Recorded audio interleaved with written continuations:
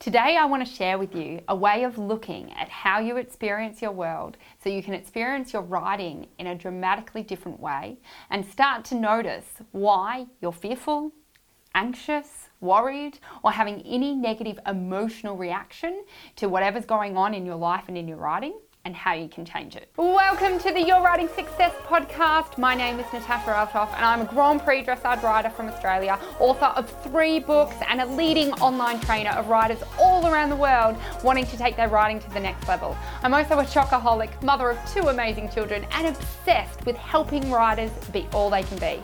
Each week, I'm going to be bringing you stories of inspiration, ideas and strategies of how to make real progress in your writing, and give you actionable advice on overcoming writing fear and anxiety so you can take your writing to the next level and be the writer you dream to be. So let's get into today's episode. As always, let's start with what we're grateful for, what we're positive about, what we're happy about, what is one good thing that has happened to you in the last 24 hours. I thought today we should talk about fear. So let's talk a little bit about why we have fear. I'd love for you guys to think about that. Why do we have fear? Why is fear something that is present? Like, why? Just think about that. Why would we have that as an instinct or have that as an emotion? What would be the use of that? So, when you think about it, fear is very useful. If I'm standing on top of a building and going, woo, maybe I should jump. Maybe I should just look over there. Maybe I should be a bit careless about where I put my feet. No, my fear instinct kicks in and tells me to be very careful, to probably back away from the tall building and get somewhere safer and preserve my life. Okay, that is what the fear instinct is there to do, preserve life. And the fear instinct is very quick to judge. I don't like fear. It's very quick to judge. I don't like people that are judgmental, but fear is very judgmental. So normally if one bad thing happens, the fear instinct goes, well, that's real. Like that's just what happens. So think about when you were a child, and depending on your parental controls, they either said, don't touch that, don't touch fire, it's hot. But most likely all of us went to the stove or went to the fire and went, oh, yeah, that's really hot. Now, think about how many times did you have to go, let me just check, is it really hot? And burn yourself again. I wonder if it's not hot this time. Let me check and burn yourself again. None of us do that because once we have a bad experience or once we have an understanding of that something hurts or something is bad or something is not desirable or a bad thing can happen, our brain goes, yeah, avoid that. So we avoid fire or we avoid touching the stove because we know what happened last time we touched a stove. And we don't just go, it's that stove. We generalize, it's every stove. Now in this metaphor, are you understanding why you might have a fear problem? If you fall off a horse, your brain goes, you can fall off a horse and get hurt. So if you fall off a horse once and get hurt, your brain now goes, that's now reality. That now just happens every time. And sometimes it can even say, and it's not just that stove, it's not just that horse, it's every horse. And so this is our instinct. Everyone can agree that they've already done it. They've learnt this around the stove or around fire or around, certain things. And this was useful. Think about when we were in caves. We didn't go pat the saber-toothed tiger and our friend got eaten and we go, oh, that just happened to Bob. Bad things always happen to Bob. I'm sure it's okay if I go pat the saber-toothed tiger. We didn't. We just generalized saber-toothed tigers kill people, stay away. We didn't need to lose hundreds and thousands of humans in our cave and in our clan to realize, maybe we should avoid the saber-toothed tiger. It only had to happen once and we avoided it. When Mary went to go and eat the purple berry that killed her, we didn't go, oh, well, Mary must just have a weird digestive system. Let's just keep eating the purple berries. We went, yeah, that new purple berry, not so good. Let's stay away from the purple berry. So this instinct has kept us alive. It's why you're here. You are a descendant of this generation of 10,000 years ago that actually survived. You wouldn't be here if you were like, I'm just going to give those purple berries a shot. Your great grandfather died eating the purple berry, so he couldn't pass on the genes to you to now live in the 21st century going, oh yeah, that just happened once, so I'm going to be okay with that. So this is where the understanding of how your brain works and how to teach it something new is so important. Okay, so yeah, when you think about how, and I always talk, I've talked a couple of times now about generalization. So our brains are getting 2 million bits of information at any one time. As you're hearing me speak, you're also feeling the sensation of the socks on your feet. You're feeling the sensation of the clothes on your back. You might be hearing the noise of birds or typewriter keys or music playing in the background. You might be thinking your own thoughts as you're hearing me speak. You might be having reactions in your own inner dialogue of what I'm talking about and what I'm saying. So there's a lot going on. And we'd go a little bit cuckoo crazy if we were focusing, if I was like, yeah, I'm wearing clothes and I'm hearing this and I'm sensing this and I'm thinking this and I'm here. Blah! It's an overload on our senses. So our brain goes very nicely, well, you can't, you're smart, but you're not that smart. You can't possibly process and deal with 2 million bits of information at any one time. So I'm going to cut that down to 7 plus or minus 2 chunks of information.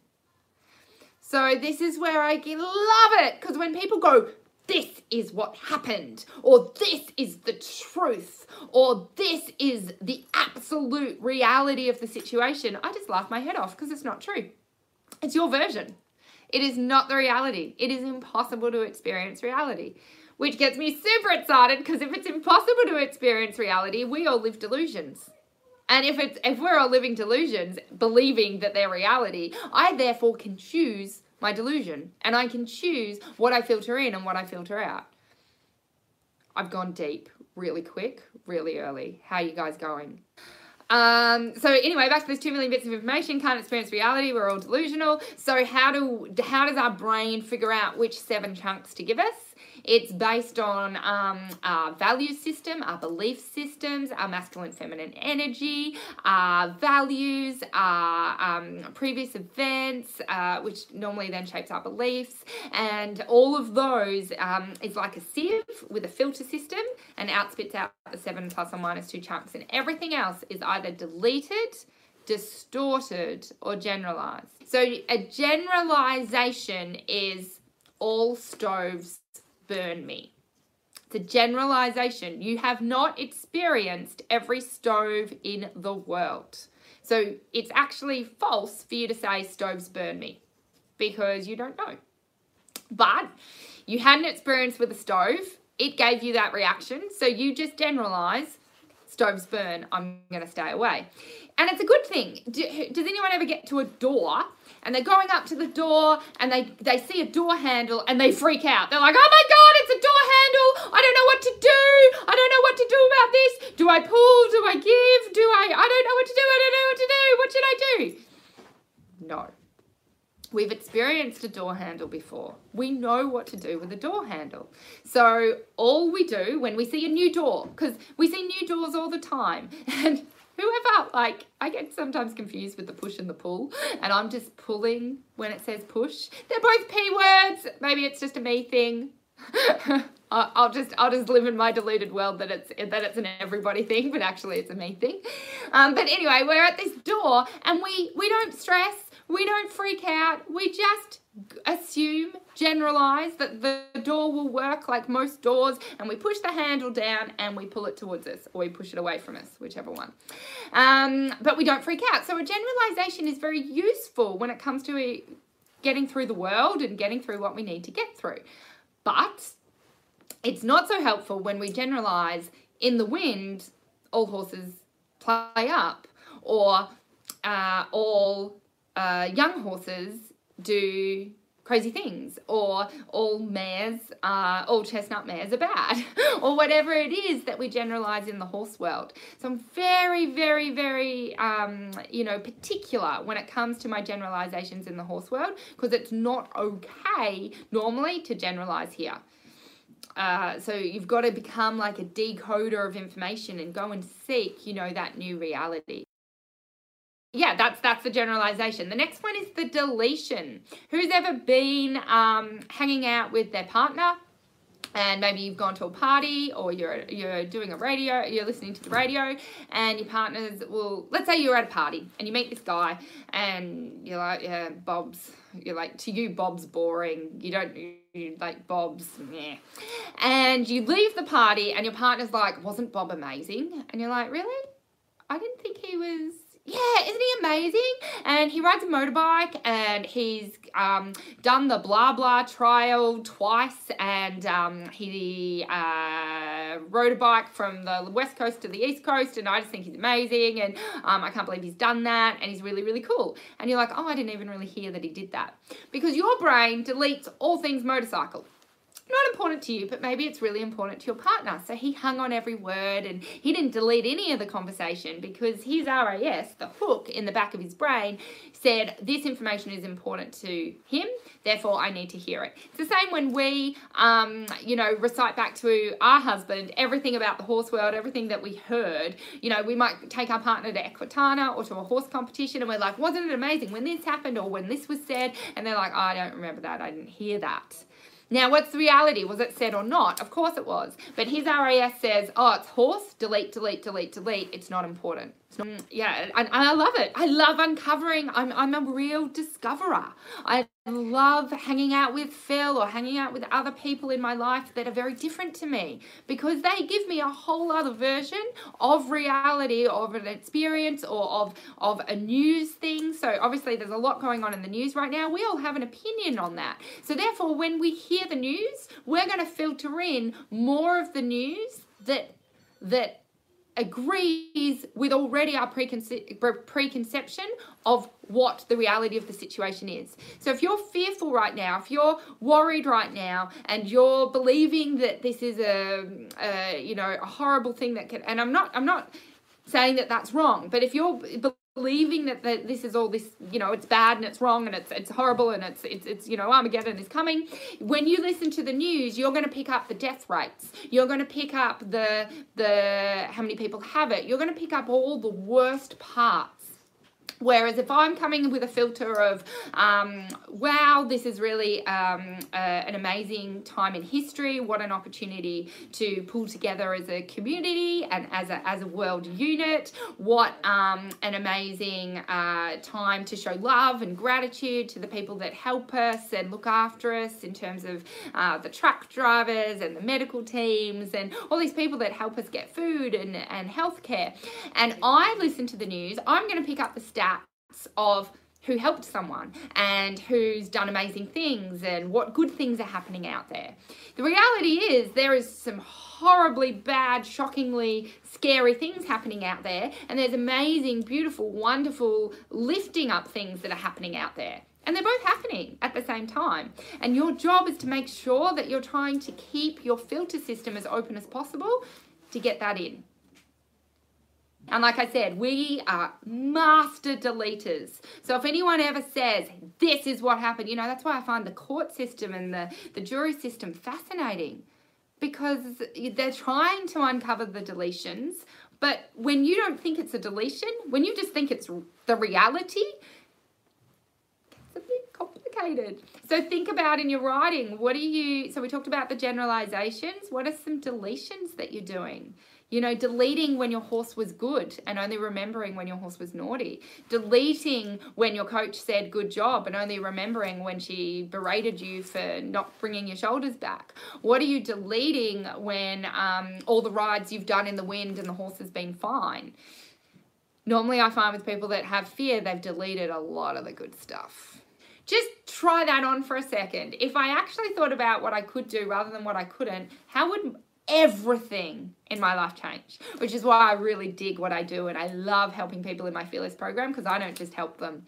And when someone asks me for ABC, I give them the alphabet. That's my duty. That's my job. So when people come into Fearless Mastery, they think I'm just going to help them overcome their fear in riding. No, I'm going to help you change your relationship with yourself and with fear in every single part of your brain and in every single part of your life, so you can go and live a full life and rock and frickin' roll, because that's what we're here to do.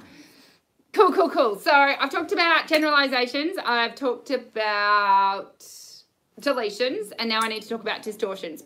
And you're going, distortion. I don't distort reality. I just experience reality. No, you distort it all the time. Who's ever had a bowl of ice cream and then their husband said, how much ice cream did you have? And you go, oh, this much. When it was this much. Who's ever ridden their horse and maybe they're a little bit fearful or a little bit anxious when they're riding and their horse does a little pig root and you say, my horse bucked. Or their horse does a little mini rear and they go, my horse reared or my horse bolted. But did they bolt or did they just go in extended canter? Okay, so, and how is this a problem? Well, again, distortion helped our brains learn quicker. So when things were bad, they were really bad. And when things were good, they were really good. Doesn't work so well in relationships. You know, when we distort the good feelings and the good endorphins and the good things that are happening, but really he's not the right guy for you. It's a whole other story, whole other thing.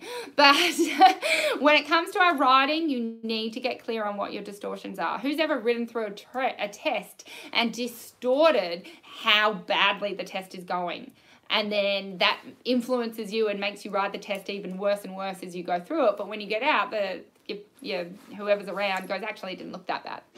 Okay, so it's very important. That's why I ride with mirrors. I don't know what the reality is. Let's have a look. But then obviously even my reality of so we can distort the feeling we get. Oh, we felt like the buck was huge. We felt that the rear was huge.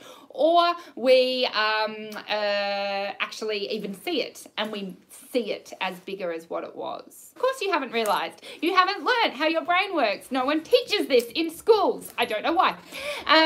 So that's why it's my duty to teach you. That's why I'm going live every day, to help you and to teach you and to help you, understand what it is that you're doing. And that's why you might be experiencing a reality of fear in your writing or anxiety when you do something or pain or sadness or depression or anger or worriedness. All of these emotions emotions don't just arrive. I know you think they do. God, I'm going deep. I know you think the emotion just arrived magically, but it didn't. The emotion came because of something you thought. Oh, I know it's deep. I'm not a psychologist. I'm not really into psychology. This is pure just NLP is all based around methodology, a success framework. So I just do what works and live in my deluded world, really. Okay. Beautiful, beautiful, beautiful. I love it. So I trust that's helped today. So I don't even know how we got on to deleting, distorting, generalizing, because I told you 2 million bits of information come at you, and therefore the reality you experience is your 7 plus or minus chunks, 7 plus or minus 2 chunks of information, and that 7 plus or minus 2 chunks of information, what those 7 chunks are is determined by what you deleted, what you distorted, and what you generalized, and what you deleted, distorted, and generalized is influenced by your beliefs, by your values, by your past events, by your masculine, feminine energy, by your experience in time and space, all these kinds of cool stuff. As always, please share anything you would like me to talk about, anything you would like me to share. I'm an open book. I'm here to help you, and I'm here to help us all get through this. I hope you enjoyed today's episode. I had so much fun bringing it to you and for you. Head over to yourwritingsuccess.com/ep1 for the show notes. In there, I've got an amazing manual in there to help give you this idea in a visual way of deleting, distorting, and generalizing. I can't wait to share that with you. And remember to hit the subscribe button if you haven't already, so you can stay connected with us and our community. And I can't wait to share with you episode 2 very soon.